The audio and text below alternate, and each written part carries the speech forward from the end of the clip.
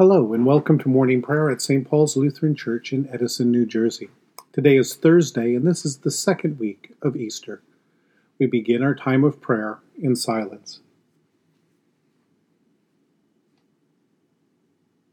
In the name of the Father, and of the Son, and of the Holy Spirit. Amen. O Lord, open my lips, and my mouth shall proclaim your praise. Glory to the Father, and to the Son, and to the Holy Spirit, as it was in the beginning, is now, and will be forever. Amen. Alleluia. Christ is risen indeed. O come, let us worship and praise. Come, let us sing to the Lord. Let us shout for joy to the rock of our salvation. Let us come before God's presence with thanksgiving, and raise a loud shout to the Lord with psalms. For you, Lord, are a great God, and a great ruler above all gods. Come, let us sing to the Lord. Let us shout for joy to the rock of our salvation. In your hands are the caverns of the earth. The heights of the hills are also yours. The sea is yours, for you made it, and your hands have molded the dry land. Come, let us sing to the Lord. Let us shout for joy to the rock of our salvation. Come, let us worship and bow down. Let us kneel before the Lord our Maker. For the Lord is our God, and we are the people of God's pasture and the sheep of God's hand. Come, let us sing to the Lord. Let us shout for joy to the rock of our salvation. Long ago, God spoke to our ancestors in many and various ways by the prophets, but in these last days, God has spoken to us by His Son. A reading from Deuteronomy chapter 30, beginning this morning at verse 15. Moses says, See, I have set before you today life and prosperity, death and adversity. If you obey the commandments of the Lord your God that I am commanding you today, by loving the Lord your God, walking in his ways, and observing his commandments, decrees, and ordinances, then you shall live and become numerous, and the Lord your God will bless you in the land that you are entering to possess. But if your heart turns away and you do not hear, but are led astray to bow down to other gods and serve them, I declare to you today that you shall perish. You shall not live long in the land that you are crossing the Jordan to enter and possess. I call heaven and earth to witness against you today, that I have set before you life and death, blessings and curses. Choose life so that you and your descendants may live, loving the Lord your God, obeying him, and holding fast to him. For that means life to you and length of days, so that you may live in the land that the Lord swore to give to your ancestors, to Abraham, to Isaac, and to Jacob. It has all come down to this. All along, Moses has been setting before the people two ways of moving forward. One is by faith and with love for the Lord their God, who brought them to life, by learning and doing all of the words that God has commanded them.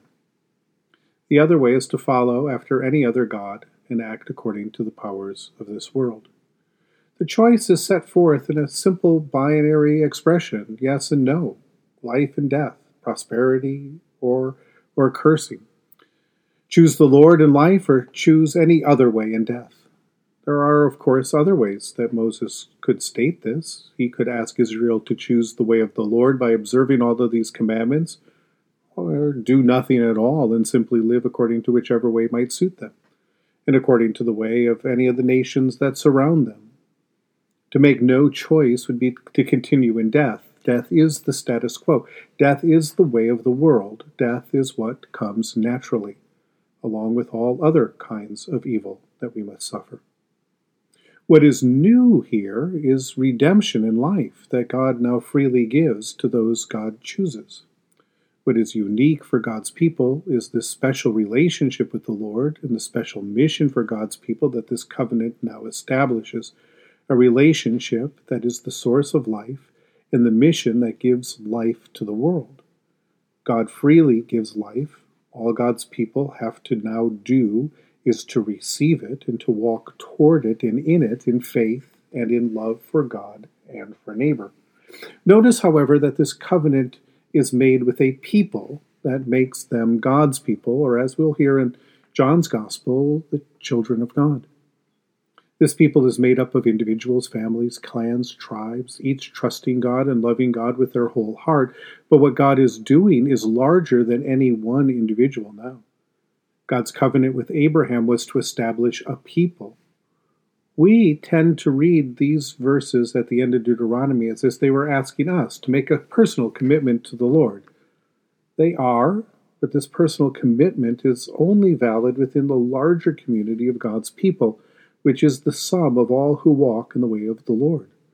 There is no possibility for this people to say yes to God and yes to the covenant and then wander off into the desert or into the world on their own, just as there is no possibility for us to emerge from the waters of baptism and then just go off following our own individual pursuits. In fact, such an act would be the very denial of the yes that we were supposedly saying. To say yes to God is to be part of this people for better or for worse. Even the prophets are tied to their community, weeping and wailing over the love that they have for their people, the love that they have for the Lord, and especially over the disobedience to this covenant that they see as already letting in the curse that surrounds them. The prophets suffer, and they suffer doubly so. And that is the suffering that Jesus perfects, that Jesus gathers up in himself. The suffering that comes from remaining faithful among a people who are unfaithful, and suffering the curse of the unfaithful as an inseparable part of their community, as part of this community of God's people. He suffers this even though he is the Son of God. As we come to the end of Deuteronomy, we see how Jesus so faithfully and lovingly opens the way to eternal life by reconciling us to God, by making us children of God. I am the resurrection and the life, Jesus says. I am the way, the truth, and the life, Jesus says. Follow me, Jesus says. Jesus is the new covenant that God has written on our hearts by the Holy Spirit.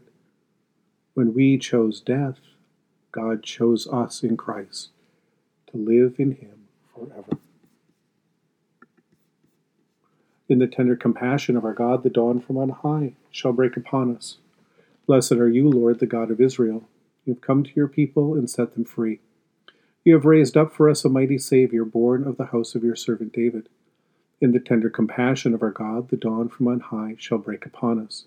Through your holy prophets, you promised of old to save us from our enemies, from the hands of all who hate us, to show mercy to our forebears, and to remember your holy covenant.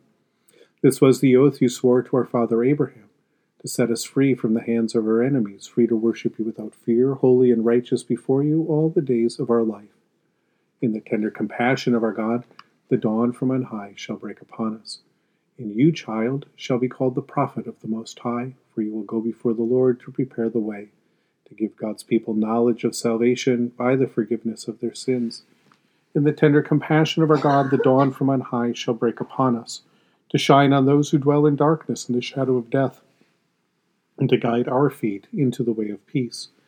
In the tender compassion of our God, the dawn from on high shall break upon us. The Lord be with you. Let us pray. Mighty God of mercy, we thank you for the resurrection dawn, bringing the glory of our risen Lord who makes every day new. Especially we thank you for the sustaining goodness of your creation, for the new creation in Christ and all gifts of healing and forgiveness, for the communion of faith in your church, and for the gift of relationship with others. For what else are we thankful? Merciful God of might, renew this weary world, heal the hurts of all of your children, and bring about your peace for all, in Christ Jesus, the living Lord.